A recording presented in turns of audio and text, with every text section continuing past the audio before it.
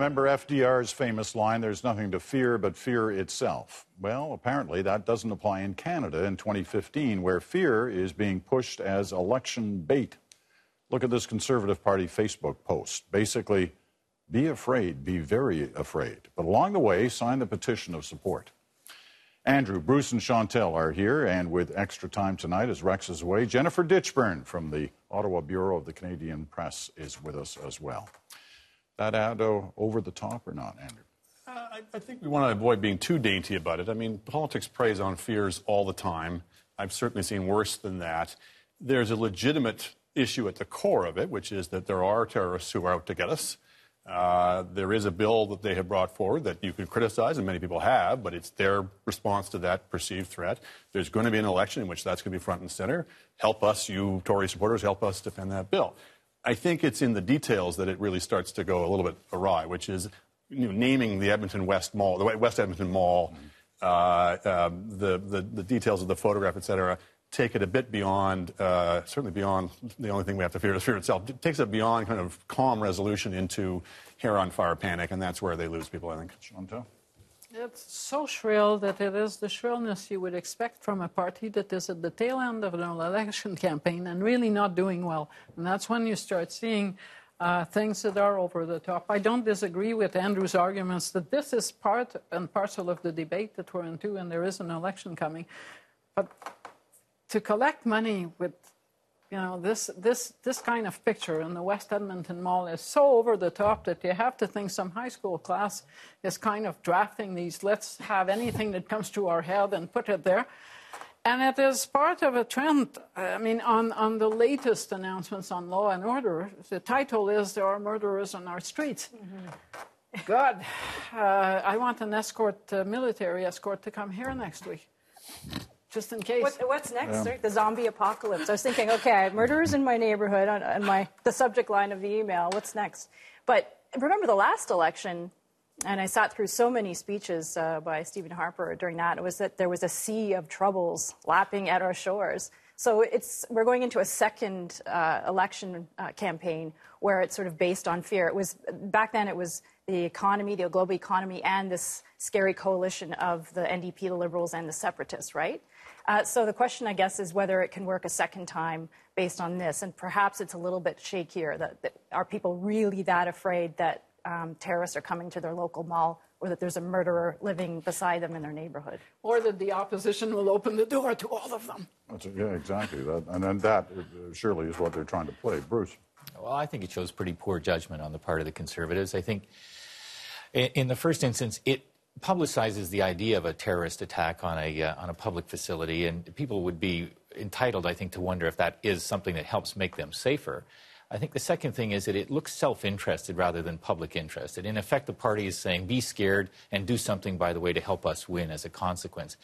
Maybe more importantly, and why the Conservatives might want to avoid these kind of tactics going forward, is the PM is making some progress, I think, at looking like a serious custodian of this serious issue. And something like this really undermines the notion that this is serious. It looks like just another political game.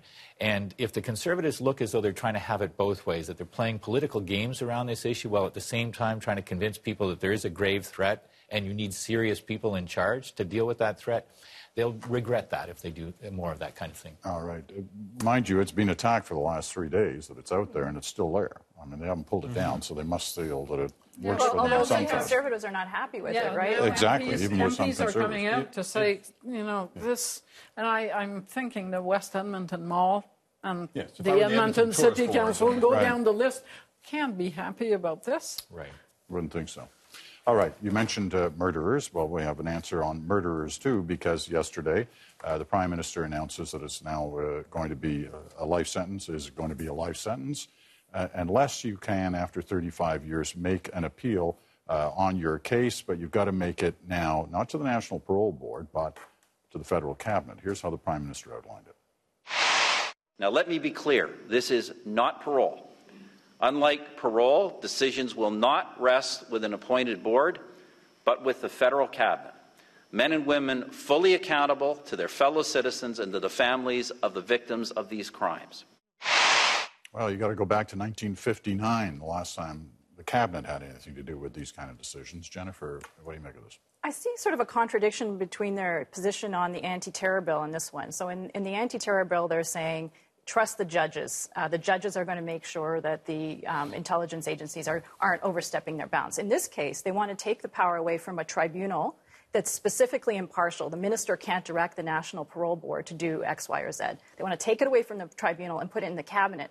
And as we all know, decisions get made in the cabinet room, and they're not all based on public service and altruistic ideals. They're sometimes based on, I need to get elected, I'm in trouble in my riding, I'm getting killed on this issue, so let's make a decision based on that. I mean, I hate to say it, but that happens. So we're going to transfer the power over people's prison sentences into a place that's completely unaccountable. We have no eyes inside the cabinet room. So. Yeah, you know, it's unfortunate in a way, but this year you have to look at everything through the prism of an election. So you look at this and you say, is this really about law enforcement, or is this all about politics? This is all about politics, but in this case, it's gone through legislation. I mean, I feel much more strongly about this than that ad, which was rhetoric. This is a policy. This is legislation. The issue is not whether there are some prisoners who are too dangerous to ever be released into the public. Of course there are, and that's the case now. They're kept in prison for the rest of their life. The issue is whether all of them are. Because effectively, aside from this incredibly faint hope that maybe a sitting politician on the cusp of an election would release a heinous criminal into the, it's not going to happen. So it's effectively, they're saying any prisoner convicted of these crimes will be locked up until they die. That's a remarkable departure from practice in this country for the past several decades, and it deserves to be very thoroughly debated. Bruce? Well, it's hard to believe on one level, Peter, that after this many years in office, it somehow has just come to the attention of the cabinet that there's a problem with heinous criminals being cut loose. So the idea that this now is an emerging public policy priority really does make one want to raise an eyebrow a little bit. I guess I also feel like what the government's really trying to do here is to taunt the opposition parties into positions that look as though they're less concerned with the safety of Canadians, whether it's about terrorism or whether it's about criminals here in Canada.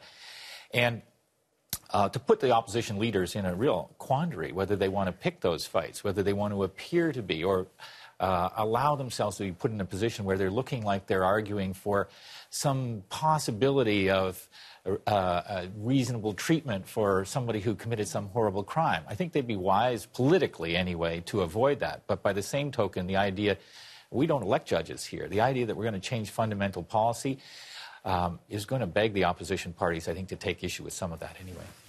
I find it hard to believe that Canadians will not give a hearing to the other side of the argument on this, because it is so obviously driven by politics. One academic called it, I think the description was the best description, a solution in search of a problem.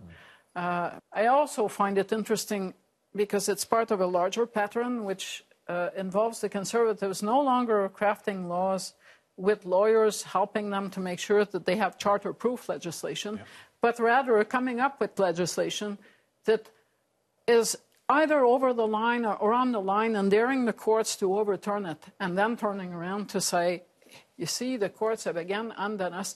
I'm not sure that that's a way to govern that can be sustained over the long run. It certainly makes the relationship between the courts, the rule of law, and the government more stressful. But it also seems to me like this government is building a case one morning to use the notwithstanding clause and start skirting the charter, having accumulated enough defeats that it is seeking with bills that, on the looks of them, will not be sustained by the courts. And unfortunately, the court has, to some extent, given them some ammo on some of these. I think they've made some wonky rulings. But I take your point, certainly, that this is reckless. This is a deliberate attempt to court, as you say, a finding of unconstitutionality. You should not be drafting legislation that you know is going to be thrown out. That's just basic statecraft. And to do so, as I say, on the basis of there's some epidemic of people being released after 25 years in jail, when they can probably barely stand upright after which, and they're somehow out there menacing our streets. It's just demonstrably not true. All right. Shift focus here for one other topic before we take a quick break. And it's about Justin Trudeau. He was last night in Vancouver, UBC, talking to students, and found himself in a Q&A session with those students. And the topic of conversation for a good chunk of the time was Bill C-51, the anti-terror bill. And he was being challenged. I want you to listen to a bit of this, thanks to CKNW, our friends at the radio station in Vancouver, who gave us their audio copy and pictures from the UBC paper. Here's just a short excerpt of what happened. Listen to this. Yes. I must say that supporting a bill you know is dangerous while promising to reform it when you've been elected to government is Yes. tantamount to holding our rights hostage. Yes. So is our ransom. No, I appreciate that. I appreciate that. Yeah. No, thank you. Thank you for expressing your concern. And I've heard this. We've heard this from Canadians, and I share those concerns about this bill. And that's why the pressure that you and everyone else are putting on this government is getting them to understand that if they don't bring in oversight, if they don't bring in review, if they don't narrow the overly broad provisions in this bill, they're going to have a very difficult time in the next election campaign convincing Canadians that they're worthy of their trust. All right, so that's part of the exchange. Some of the reporters who were there wanted to talk to Mr. Trudeau afterwards, but he said he didn't have time. The question I've got is he finding himself now trying to defend his position as opposed to dealing with C-51 in these kind of Q&A sessions? And is that a sense of what we may be looking at in terms of an election campaign, Bruce? Yes, I think so. I think it probably does speak a little bit to his relative inexperience as leader of a party competing in an election where he has a chance to win. I think we're going to see more situations where he's going to find himself in a quandary where his opponent's agenda is going to be the one that's on the table, that's in front of him, that he feels obliged to respond to. And, of course, all of the best strategic advice that he could get in a campaign is don't let that be the focus of what you're doing. His problem right now is he hasn't yet laid out exactly what his campaign is going to be about, so he doesn't have the opportunity to pivot and say, that's a good point. Here's what we're going to do with that law. Let's talk about something else now. So I think he's hitting some bumps along the road, and this is a taste of what the Conservatives have in store for him, I think. Jennifer.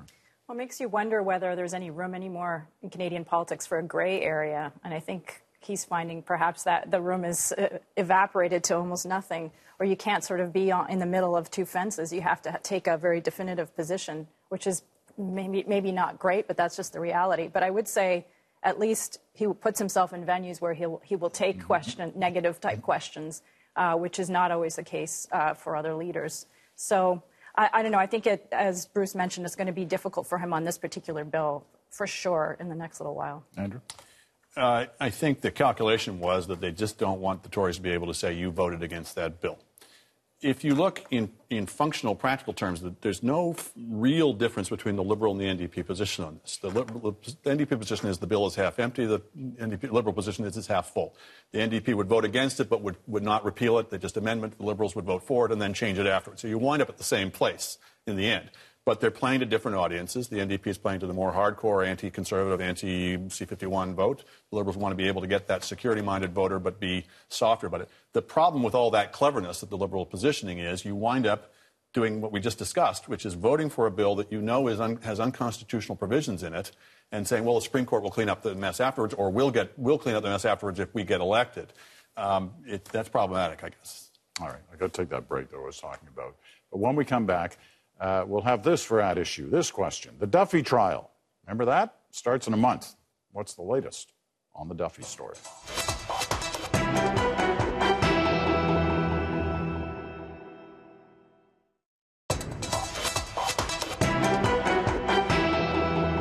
That line was written by the PMO to deceive Canadians as to the real source of the $90,000. Okay, we're back. Get used to all those terms again because you'll be hearing them when the trial starts for Mike Duffy next month. Back at the table, Chantal, Andrew, Bruce, and Jennifer, they're all here. Rosie Barton, as you saw again tonight, had another story this week in terms of what to expect when that trial starts, some of the ways that it appears the RCMP has been tracking Duffy and trying to determine how they're going to press the charges. Jennifer, you've been writing about this as well. What should we expect? Well, I mean, what I'm interested in the trial, there's a couple of tracks. One is the PMO staff and that window into the culture inside the Prime Minister's office. What made them think it was okay to try to influence an independent audit, to try to whitewash a Senate report? We're going to be hearing, presumably, from some of those staffers. The other thing I think that hasn't been given a lot of attention is around this expenses issue. Mike Duffy's always maintained that he was within the rules, within the Senate rules. And I think there will be a very interesting debate within that trial, but also in the Senate, because they're all under the scrutiny of an auditor, right, of the Auditor General, as to whether the rules actually were too vague or there was too much gray area, and whether he did anything differently than, let's say, another senator would have done in his caucus or another caucus. And I think that we're going to hear a lot of discussion in the courtroom about how specific the rules were. You know, there was enormous interest in this story when it first broke for a considerable length of time after that. One wonders if the trial turns into this kind of debate over taxi receipts and hotel rooms, how much interest will continue on.